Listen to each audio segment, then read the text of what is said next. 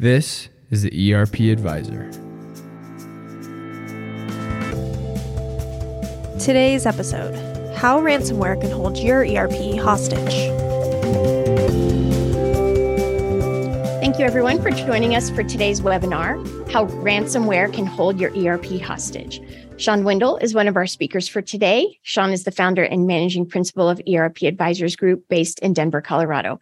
Sean has over 25 years of experience in the enterprise software industry, helping hundreds of clients across many industries with selecting and implementing a wide variety of enterprise solutions. His podcast, The ERP Advisor, has dozens of episodes with thousands of downloads and is featured on prominent podcast platforms such as Apple and Spotify. James McQuiggan is our special guest today. Joining us, James is a 20-year security veteran and security awareness advocate for KnowBe4, as well as a part-time faculty professor at Valencia College. James has achieved many certifications identifying him as an expert in the fields of cybersecurity and security awareness. He's previously worked as a product and solution security officer, information security analyst, and network security engineer for Siemens, where he consulted and supported various corporate divisions on cybersecurity standards, information security awareness, and securing product networks.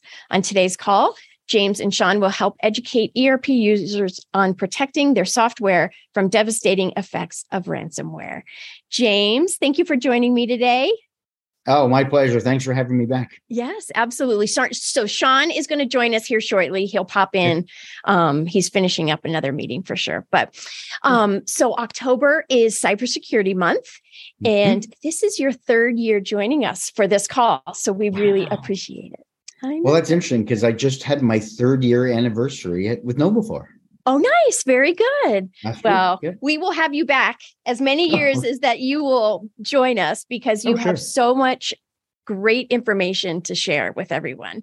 Like I say, it's a little scary. Well, actually, a lot scary, but very informative and a lot of good information. So thank you again.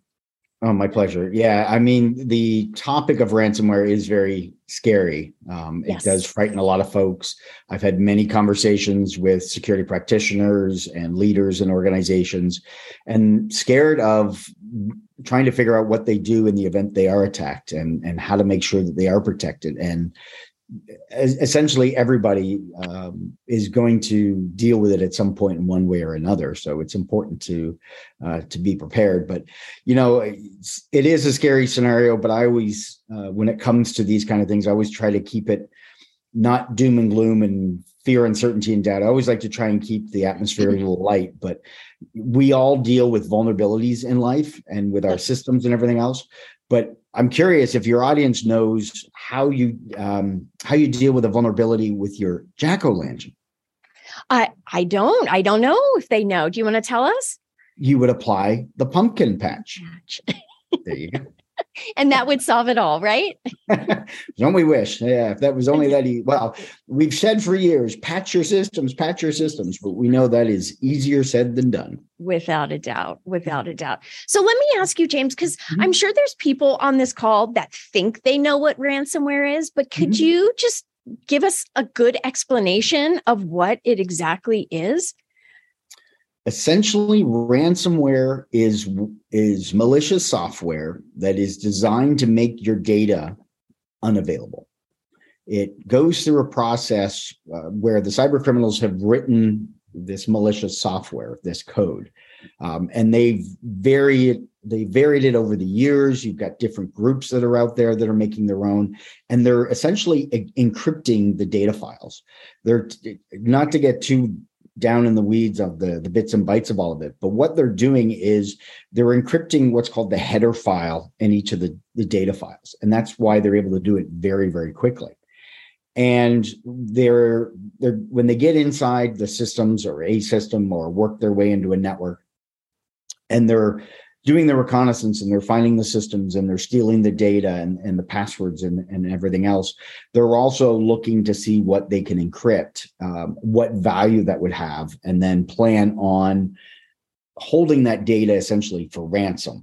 And when they launch the encryption software, it ends up leaving a nice little note behind that says, hi, your data has been encrypted.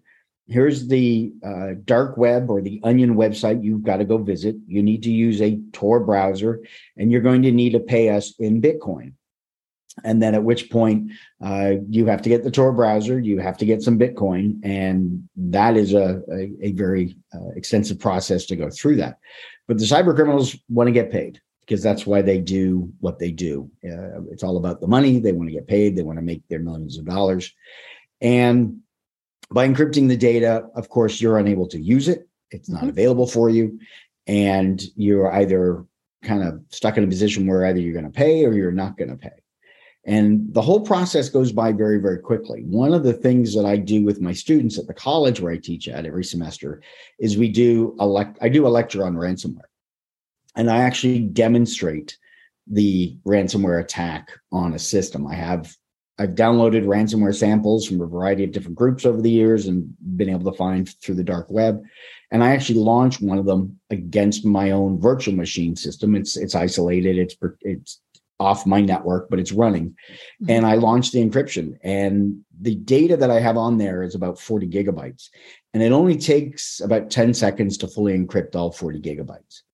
And it takes about a minute for it to finish its whole process and everything else. So it's very, very quick when they go to encrypt a particular system. So it's hard to stop it unless it starts spreading, and you can stop it from the spreading to other systems. But when it goes to just attack one system, it's very difficult to stop it.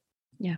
But how would you even know? Like, would you be sitting in front of your computer and know that it was happening? Doesn't it happen when you least expect it, kind of thing? Or like you try to open your computer in the morning when you get to work, and right? It's going to happen when the cyber criminals are ready for it to happen. When they launch the malware, when they've done everything they want to do with the system, then they launch the code. But they're going to do it at a time when they know people will be watching. Even if they launched it at 3 a.m. and you came in at 8 or 9 that morning, you would see the servers are inaccessible. You can still get to the server because the operating system's still running. Yeah. But any data you try and access will no longer be available because it'll be encrypted.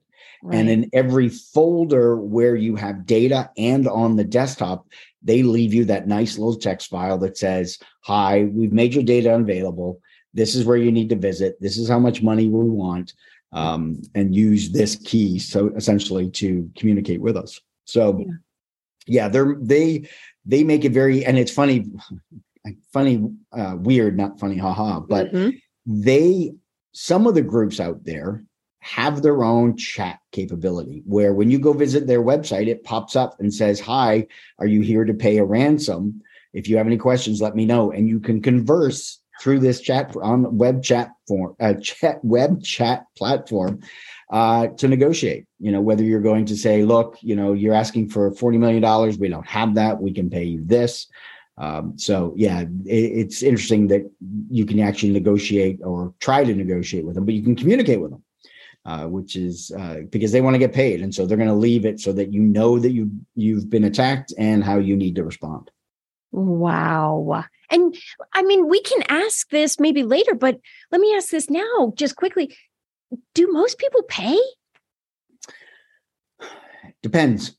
So people that do pay is because of one of two reasons. One, they don't have any other recourse.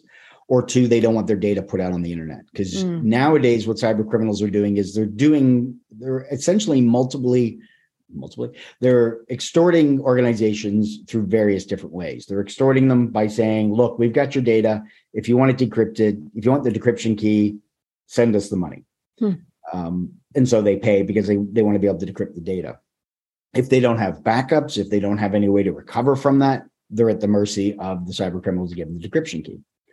They're now adding in the additional levels of extortion where they say, you're going to pay us to give you the decryption key, and then you're going to pay us so that we delete it.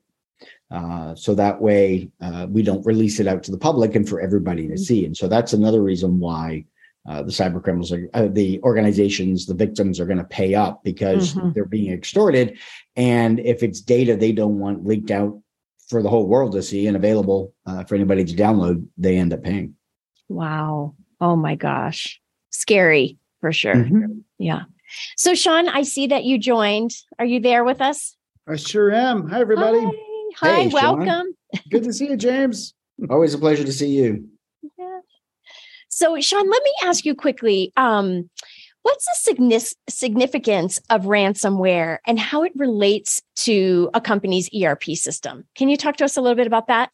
I can. Unfortunately, through some experiences that we've seen in the last year or so, James had to update you on some of these things. I mean, you probably get lots of updates from all your friends. They're like, hey, James, guess what happened? You're like, don't tell me all the bad news. Tell me good news. But I know it's good, part of it.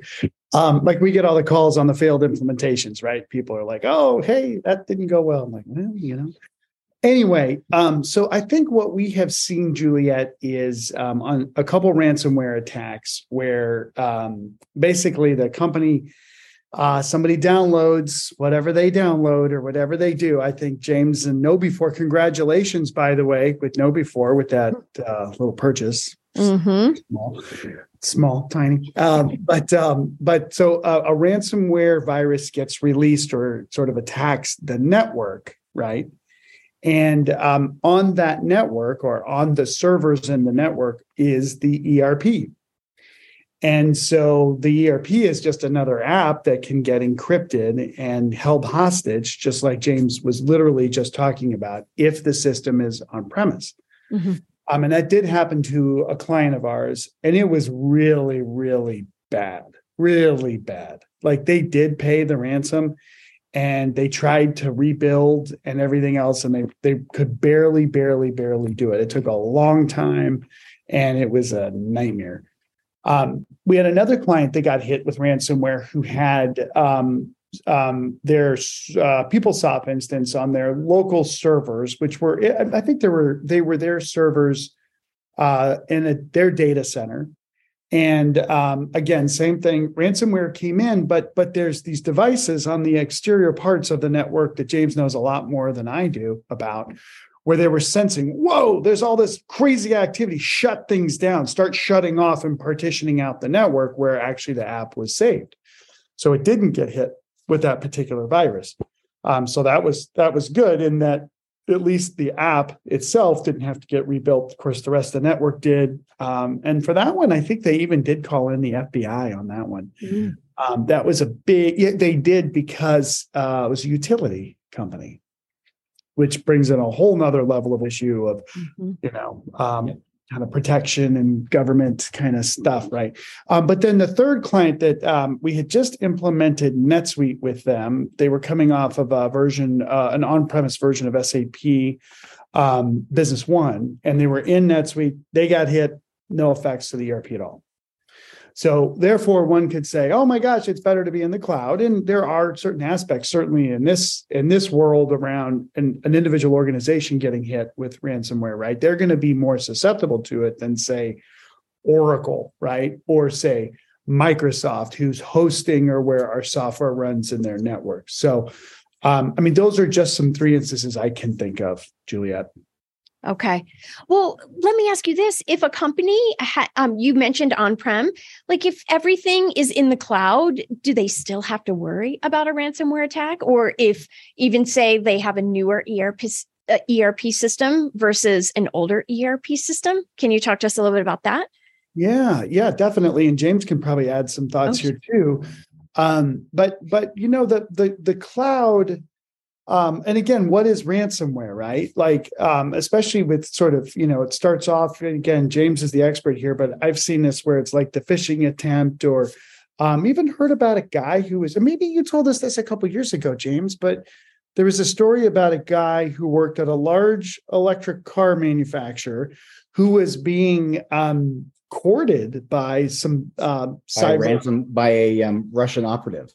Operatives. Yeah, it was a worker that worked on the floor that manufactured the batteries for Tesla. They were a third-party vendor. And he was approached by a Russian agent to take the thumb drive and plug it into the computer on the shop floor. And the flash drive would then access the computer and establish a connection back to wherever the guy's agency was. And so then they could gain access into that system. And then from there, look to steal information off the system, off the network that was all part of this plant. And and interestingly, they approached the person because he was a disgruntled employee. They had seen on social media he wasn't happy where he's working, the rate of pay, whatever it was, and so they approached him, and they had leveraged social media to find this person. And he apparently wasn't that disgruntled because he actually turned in the drive and the information to their security team, who then contacted the FBI, and they set up a sting and arrested him. But that is the insider threat aspect is another way that the cyber criminals like to try and get in, whether nation state or criminal groups, that they will reach out. They'll go online and look at LinkedIn and look at social media, Reddit, forums and wherever else. And if they come across somebody that's disgruntled, they'll reach out and go, hey, we'll give you the software, you plan it for us, because that's a lot easier than trying to hack in through the technology or hack the human and get in through social engineering. They got somebody that's ready and willing and able, and they do it. And so we've heard, and I've seen the information in the stories regarding the attempts. I haven't seen that it's actually been successful yet. Well, and you never would too, right? It's one of those things where if it happened, and that's where I was going, is you think about everything that particular cyber criminal was willing to go through, go to the AP clerk, right? Who's upset, just like you said, disgruntled or whatever it is, whatever the thing is. And hey, can you download this for me? Or, oh, no. Well, maybe there's a little money in it for you, or maybe whatever. So there is this just overall, the human perspective of ERP security, right? And we're not just talking about multi-factor authentication, but like people, right?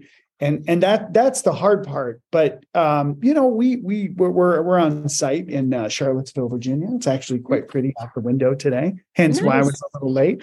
But we're talking with lots of employees here. All of our clients, we talk with folks across the board for all the companies that we work with, and organizations and nonprofits. And sometimes you can see the people that maybe aren't very happy and that might be more inclined to do some things, and you kind of know it, but you kind of don't want to confront it.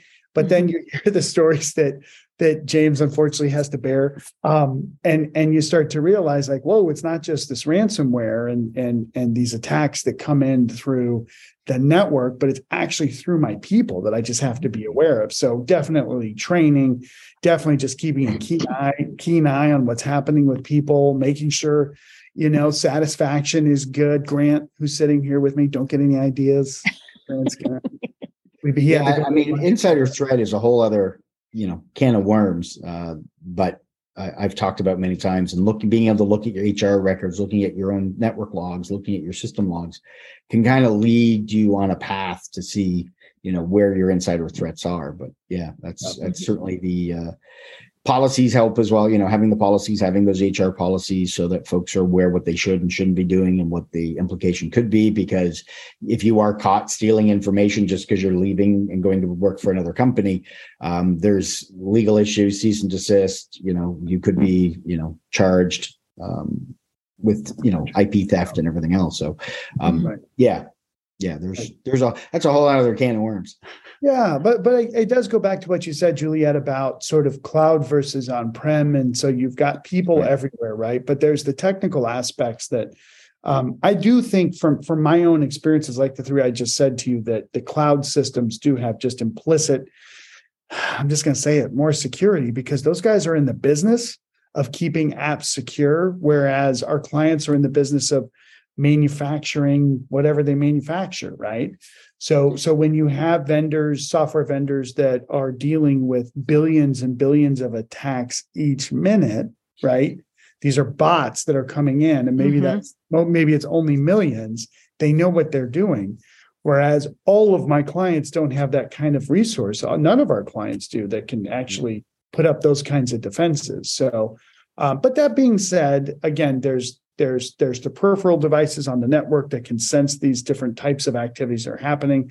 But again, going back to training the employees so that they know what they're doing, I think that's super key. But the other thing I think about too, like even with our own systems, like, well, does anybody care about my customer list? Well, not mine necessarily. I mean, we put our customers up on our website already, mostly, right? But If you're whatever it is, I mean, especially the closer to the government that you're doing business with, whichever government that is, it does become super sensitive information. Mm-hmm. Yeah.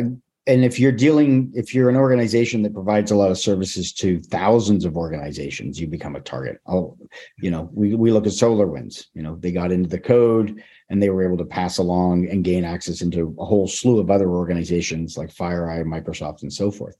But when I want to kind of add on to what you're talking about, the cloud, and the running joke with me is the cloud is just somebody else's computer. Mm-hmm. And so if you have your own instances of cloud setups, you're, using Microsoft or Azure, or that is Azure, AWS or Azure, whether it's Google, but you're using that, they aren't going to help you with the security. They're going to provide you the infrastructure. You have to still make sure that you're securing your access rights, who logs in. You want to make sure you're still securing and backing up the data. Those organizations are going to provide you that infrastructure for you to run your application or have your data or whatever it may be. It's up to you as the owner of that system to make sure that you're locking it down, you're restricting access, multi-factor authentication, you've got your backups. When you start looking at organizations that provide software as a service or X as a service, their infrastructures like Microsoft and Azure, your Oracles, your Salesforces, whoever, they have their own security programs in place to be able to protect your data. And so if you're utilizing those software services, they're going to have security programs. But then for you, they're a third-party vendor as well. If they are to be impacted by any type of breach or impacted by any type of an attack, that's going to have an impact on you as well as an organization. So it's important to consider that along with your supply chain and your third-party vendor risk management programs.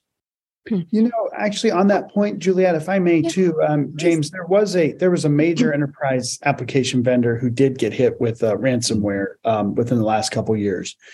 And I mentioned that story to a group of CFOs recently when we were speaking at the Financial Executives International, FEI. Mm-hmm. And a person from the audience said, so what do we do about this? And I'm like, well, I mean, you can get the SOC 1, the SOC 2 report. I'm like, you should talk to the vendor, but they really want to talk to you during the sales process. Afterwards, good luck trying to find somebody that knows what they're doing. But she said, I think I should just talk to them once a year.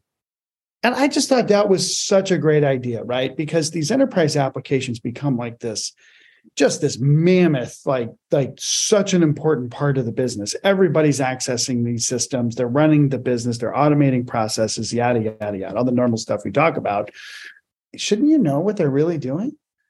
And the answer is yes, right? Mm-hmm. So it's almost like, oh gosh, I can't believe I haven't been doing that. That's how I always feel on our calls, James. Oh God, what have I not been doing? But anyway, well, I mean, you look at this from your third-party risk management program. You've got your ERP. This should be a part of that risk register. When you've got remote connections, you're connecting into them, or they're connecting into you. You need to have that as part of your risk register that you're reviewing and having conversations, whether it's asking an update or providing the latest SOC 1, SOC 2, or other certifications, ISO, if you're in medical, HIPAA, your credit card transactions, PCI, those kind of things. You've also dealing with GDPR. So you want to make sure within that third-party risk management program that you're going through and, monitoring it, but also auditing it and reviewing it on a yearly basis. And if there's any kind of incident that impacts your data, then you need to know about it. And that's going to go in the contracts. I flash back to my years at Siemens where I dealt with a lot of that remote access, and we had a lot of the contracts with regards to cybersecurity for compliance reasons. And there was always those requirements of making sure that there was an audit, there was a review, there was a continuous monitoring going on and everything else. And so that has to go into your contracts and then a part of your TPRM. Yep. Yeah. So, I mean, at the end of the day, you got to set it up where that the vendor is contractually obligated to provide the appropriate level of security. And then I think what I would add, based on that conversation we had with that CFO, was just have a very general conversation, reach out to your account representatives, your account management organizations, whatever they're called, for your key apps, even if they're in the cloud. And just say, I want to talk to your security people about what you guys are really doing. Don't let that person have that conversation with you. It's not going to go very deep. You specifically say, I want to talk to your security organization about what's really happening. Okay, well, we'll give you the SOC 1, the SOC 2. I understand. Now I'd like to just have a 15-minute conversation to just hear more of what it is beyond, what you're contractually obligated to do. It builds that rapport and that relationship too.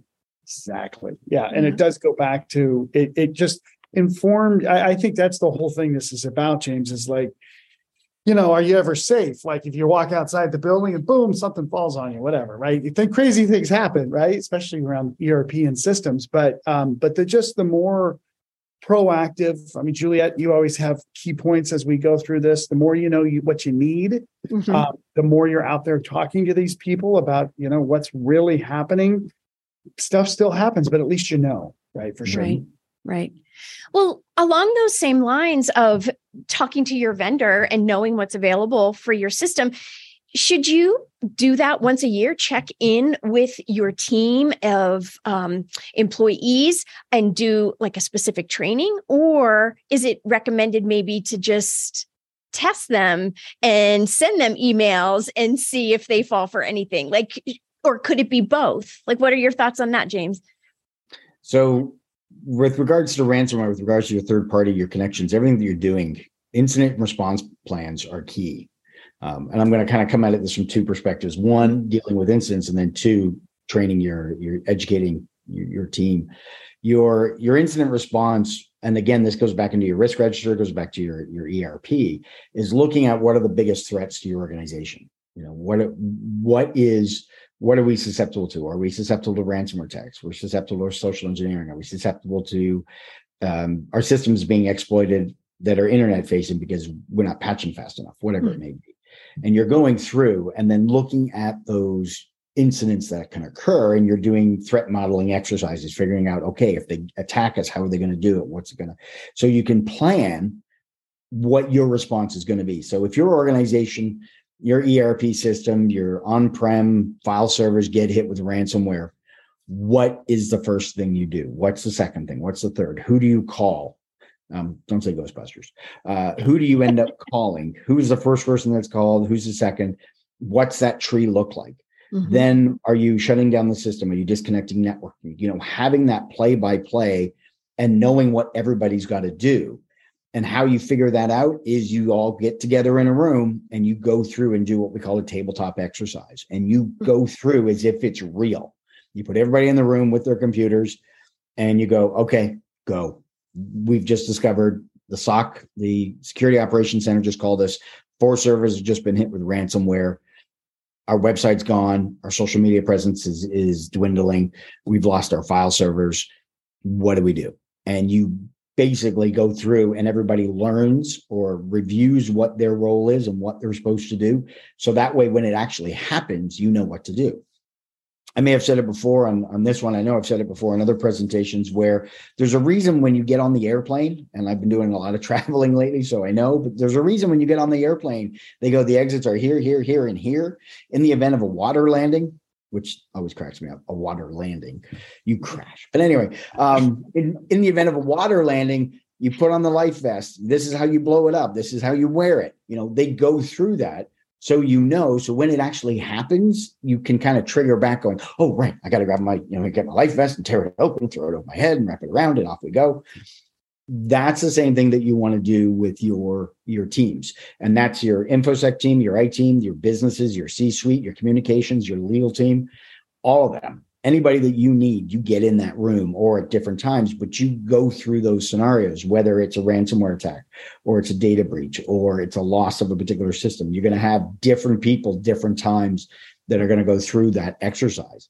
And then you document it and then you learn from that. So when it actually does happen, nobody's freaking out going, okay, who do I call now? What's the next thing we got to do? It's all documented. And while we hate planning for the worst, I live in Florida and we got hurricanes that come through, every now and again. And we have that hurricane prep plan. It's like, okay, this is what we're going to do. This is how we do it. And being prepared. And so that takes care of a lot of that. Now, from the training perspective of your users, you want to assess how well they're going to react in to a phishing email, because that's the common way. Majority of the attacks that we still see are done through social engineering, and you want to train everybody in the organization, everybody from the boardroom down to the mailroom, and everybody has to have that training. Different styles, different perspectives on it, but everyone has to be doing it, and everybody has to have those phishing emails, those assessments going through, because doctors, lawyers, rocket scientists, CEOs, boardroom members, security people, IT people, we've all clicked on those links. We've all fallen victim to it. And a lot of the time people end up doing it is because they're rushed. We know that, okay, I got to hover over the link and check, but it's because you are rushed. You're in a situation where it's like you're trying to get the email out and another one comes in. You're like, what the heck is this? Benefits changing? Well, let me have a look. Oh, boy. And you end up clicking on it. It was a Wednesday. It was about 11:59.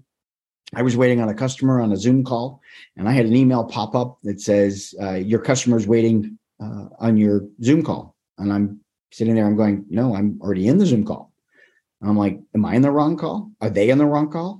10 minutes ago, we're about to start this meeting. Okay, close it out, go into the email, bring it up. There it is. Click on the link to join the meeting. Fine, click on the link. And up popped the no before login box. Oh no. Gotcha. So does Stu go, sweat, the cold sweat just ran down. Oh no. Because I was sitting there going, no way. No way. This couldn't have happened. And I close out the box. You of all people, James. And I go back over and I hover over, and sure enough, it is one of our phishing assessments. So at this point, I am like shocked. I'm denying it, going, no, it can't be that bad. I closed out the window, didn't give them their credentials. Yeah, I clicked on the link, but I closed it out pretty quick. Right, exactly. And then I get angry because I get angry at myself because I fell victim to the scam. I get angry because now I got to do the training. And then I'm angry at the IT guys for sending me this email right at a point where I'm about to start a meeting. Mm. But I was rushed. I rushed myself into that situation and not take the time to check. Yep. And eventually I eventually accepted it and went, okay, so from now on, I'm going to always check the link. If I'm going to look at it and go, am I expecting the email? Do I know the person sending it? Are they asking me to do something in a hurried manner, or do I feel hurried that I have to react to it? And if any of those are meeting a certain criteria, then I am stopping and slowing down and checking that link. I am checking who it's coming from. I have to then take that opportunity because I have to learn from the mistake that I did. And it wasn't a gotcha moment. It was a teaching moment, as much as I hated that. But it was important to be able to accept that. And essentially, I went through the stages of phishing grief. As you compare it to grief in general, there's one I didn't cover, and that was bargaining. And you can't bargain with the IT folks that send you those phishing emails. So I just don't include it. But you experience it, and it is frustrating. You get angry, and you're going to have your users are going to be angry when you do those assessments. But it's important that they learn, because we've had these old habits and habits that we've done with email for years, and we have to create new habits. And changing habits is not easy because we try to do it December 31st every year, right? Everybody knows what I'm talking about. And changing those habits, it requires frequency. You got to do it often. You've got to do it regularly, and you've got to work at it. And so, you got to have your incident response plans. You got to run your team through it. You got to do the phishing assessments. And you got to make sure that, people understand the why behind it, and that you're not doing this to trick them. You're not doing this to go, we got you. No, this is so that we can educate you and learn. Yes, you are going to be upset because you clicked on that link.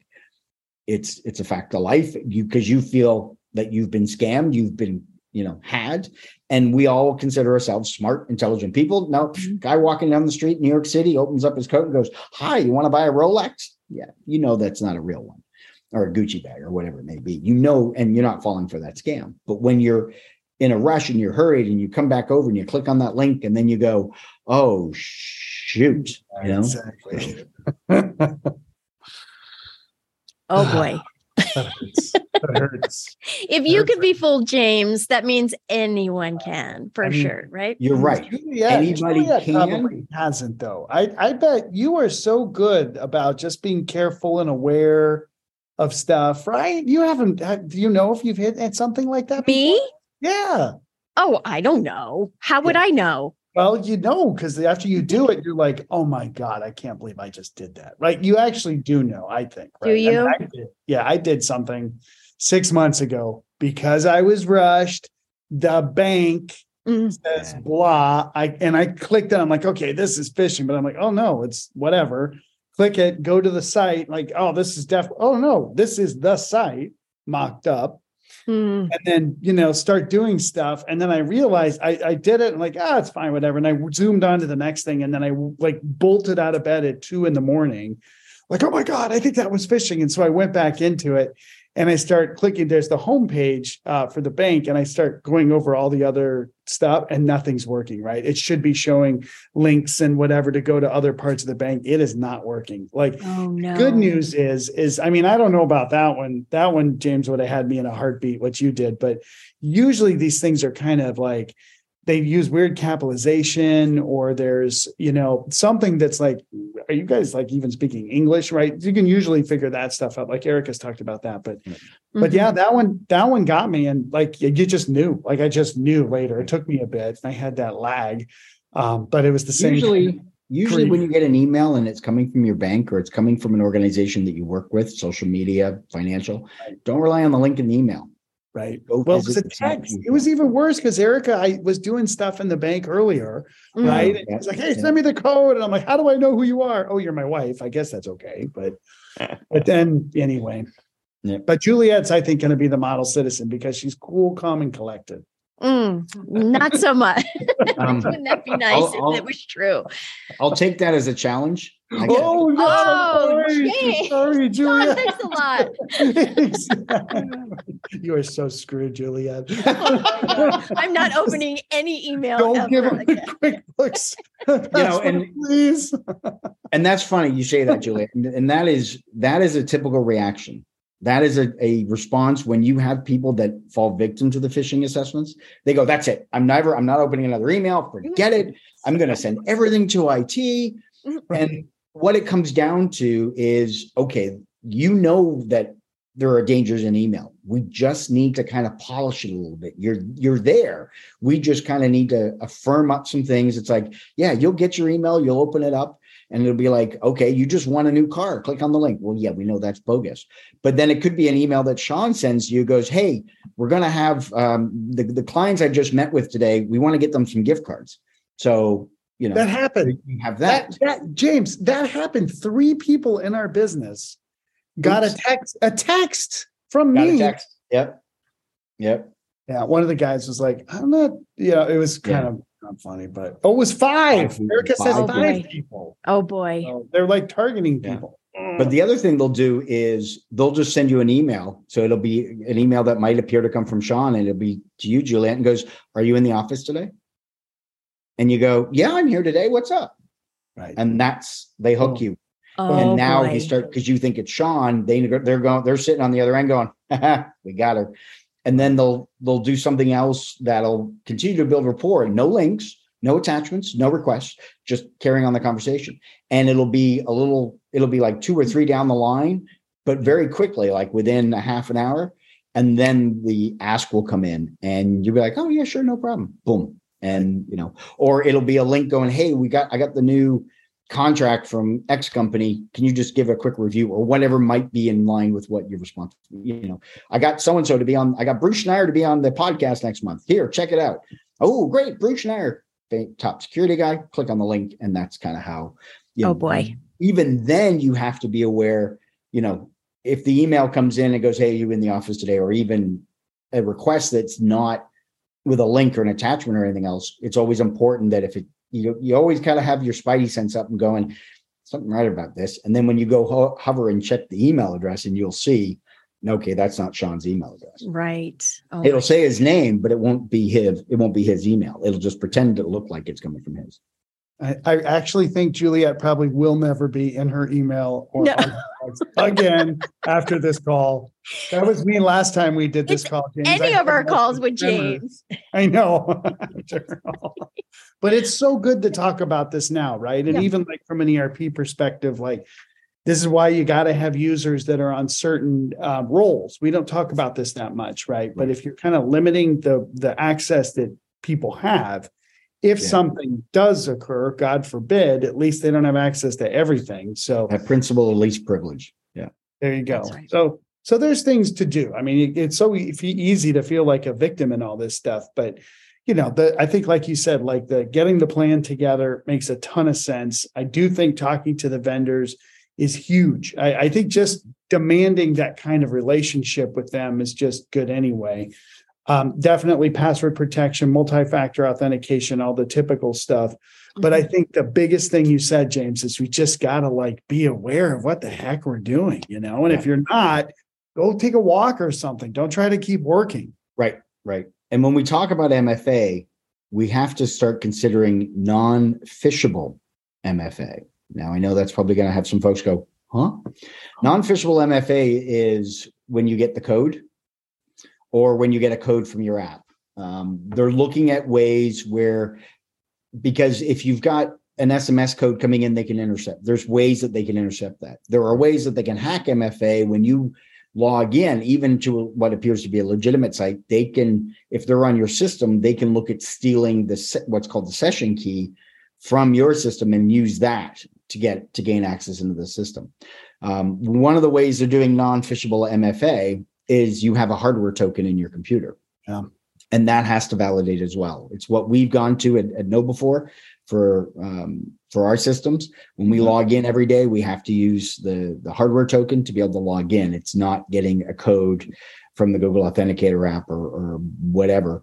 And so, it's kind of starting to step the game up a little more. So you want to start looking at non-phishable MFA to really, truly protect.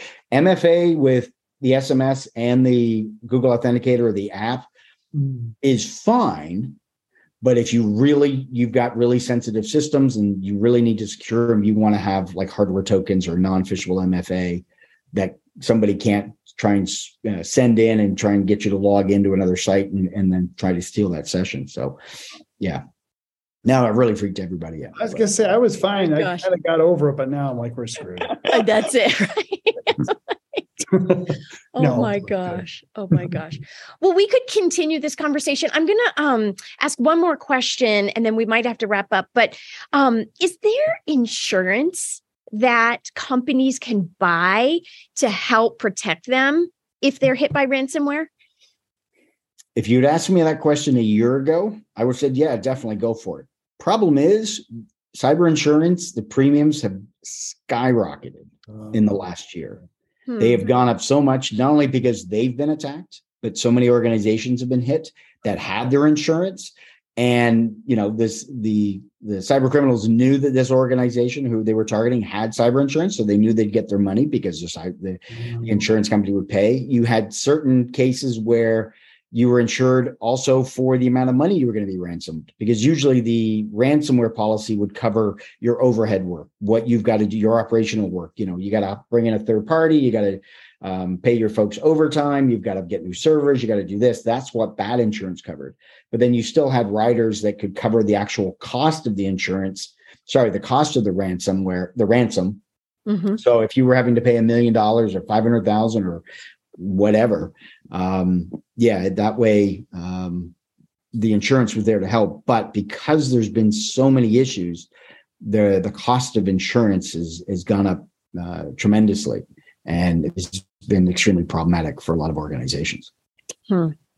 If a company was willing to pay the premiums, does it pay out in the end if you needed it? It can.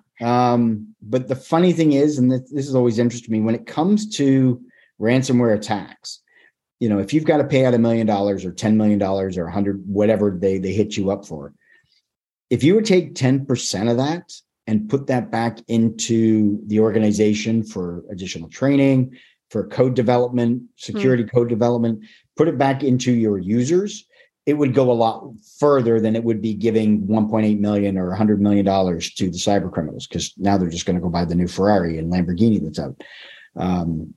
And a lot of organizations look at it as a reactive, not as a proactive. But if you can have the security awareness training, the phishing assessments, trying to get your users to essentially become a human detection and response. We've heard of EDR systems and XDR. What we need here are HDR systems. And that's our humans, our human detection and response systems. We need to have folks, we need to have the security culture growing within organizations, in our lives. It's not easy. It's way easier said than done. But we want to start increasing the security culture within organizations, so folks are keeping security top of mind. They are, going through and checking their email, not being worried that, okay, well, I'm not going to open up the email anymore. But knowing that they can have that confidence to be able to go through and find and spot the emails that are phishing. But if you kind of took more of that and put it into training and did more to grow the culture in the organization, that would make the organization certainly more secure, along with paralleling with the technology. Wow. Oh my gosh. Well, I think we are almost at the end of our time. So I'm just going to ask one last question, like any parting words, like for our listeners related to ransomware and ERP, anything to protect their business, their employees, their data, what have you? Don't click on, oh wait, never mind. Yeah. Don't click. I kind of reemphasize what I talked about.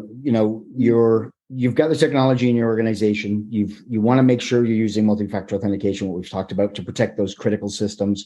You want the principle of least privilege. Make sure you're doing your tabletop exercises. You have your incident response. That way people know what they're doing ahead of time. Mm-hmm. Keep your systems, especially the internet-facing ones, patched and up to date. Making sure that you don't have the remote desktop protocol exposed to the internet, that cyber criminals can now use that as a way to get into the organization, and training your users, getting those users educated. They're not going to like it because, great, now I got to learn something else. Mm-hmm. But again, it goes back to that culture. Speaking of the patches, hang on, I don't know if I said this one or not. But speaking of the patches, I don't know if anybody knows how to fix the jack-o'-lanterns. If you have a vulnerability with your jack-o'-lantern, you apply a pumpkin patch. That's right. You did say that. I love that. Did I say that one already? Sorry. I love it. I love it. Yeah. I would say, Juliet, James is the expert, and it's always a pleasure. It's always a little spooky. That's why we do it in cybersecurity around Halloween. But I would say, we spent a lot of time talking about legacy applications, over the last year, legacy ERP applications. And, I'm just going to kind of say it. Like a legacy application is a little bit of an indicator of the investment in IT we do as an organization. Like we're running on an old software solution. Oh, okay, fine. And usually people call us when they're like, oh, yeah, that person that wrote it is like, just hit the lottery, hopefully, right? Usually they want to retire. Very rarely are they dead, but sometimes that does happen. I hate to say that, but it does happen. Grant and I were at a client recently when, the guy who didn't write it, but was there, and we met him and we're like, oh my God, like, is this guy like going to go cuckoo or what? So, and your whole business, $500 million business is running on this whole thing. It's sort of like the ERP application, the patching, the upgrades. There's a reason why we need to upgrade these applications. It's not just to pay our implementation partners more money for an upgrade. It's that there are security patches. There are vulnerabilities in these apps that over time, you pay maintenance and other people pay maintenance, then they figure this stuff out, and you really do have to take advantage of that. So I would say it's not, I choose my words wisely here, but it's just a little bit of negligence to be on an older product, not just because it doesn't meet our needs for our business or we've outgrown it or there's functionality, but especially in talking here to James, it's because it leaves us more vulnerable to security risks that we just shouldn't have to be. Right. So that's the last piece I would end with on my try to make it really, uptone at the end. That's right. But if possible, that's right. Yeah, but the legacy ERP, I think I've seen this over and over and over. It's just yet another reason why organizations have to say, you know what, we cannot do this anymore. Not just because of the normal reasons, but also the security risks. So just watch out for that. The good news is lots of good apps, cloud does help, but like James said, there's still some risks there. But even on-prem systems, there's things to do for sure, right? Nobody has to be a victim with all this. There are things we can all do, including pray, and then we're fine. So, all right. Well, thank you guys so much for joining me today. And then James, same time, same place next year. Sure. All right. We'd love to have you. Thanks. All right. Well, very good. Yeah. Well, thanks everyone for joining us for today's webinar. Please let us know if you have any questions. We're happy to help in any way we can. And I can get you in touch with James if you have any other further questions. He'd be happy to help too. So be sure to join us for our next webinar scheduled for Thursday, November 10th, ERP Customization Conundrum, Best Practices for Implementing Your ERP System. We will discuss how to prevent the downfall of your ERP system through the application of best practices. Please go to our website, erpadvisorsgroup.com, for more details and to register. ERP Advisors Group is one of the country's top independent enterprise software advisory firms. ERP Advisors Group advises mid to large-sized businesses on selecting and implementing business applications from enterprise resource planning, customer relationship management, human capital management, business intelligence, and other enterprise applications, which equates to millions of dollars in software deals each year across many industries. This has been the ERP Advisor. Thank you again for joining us.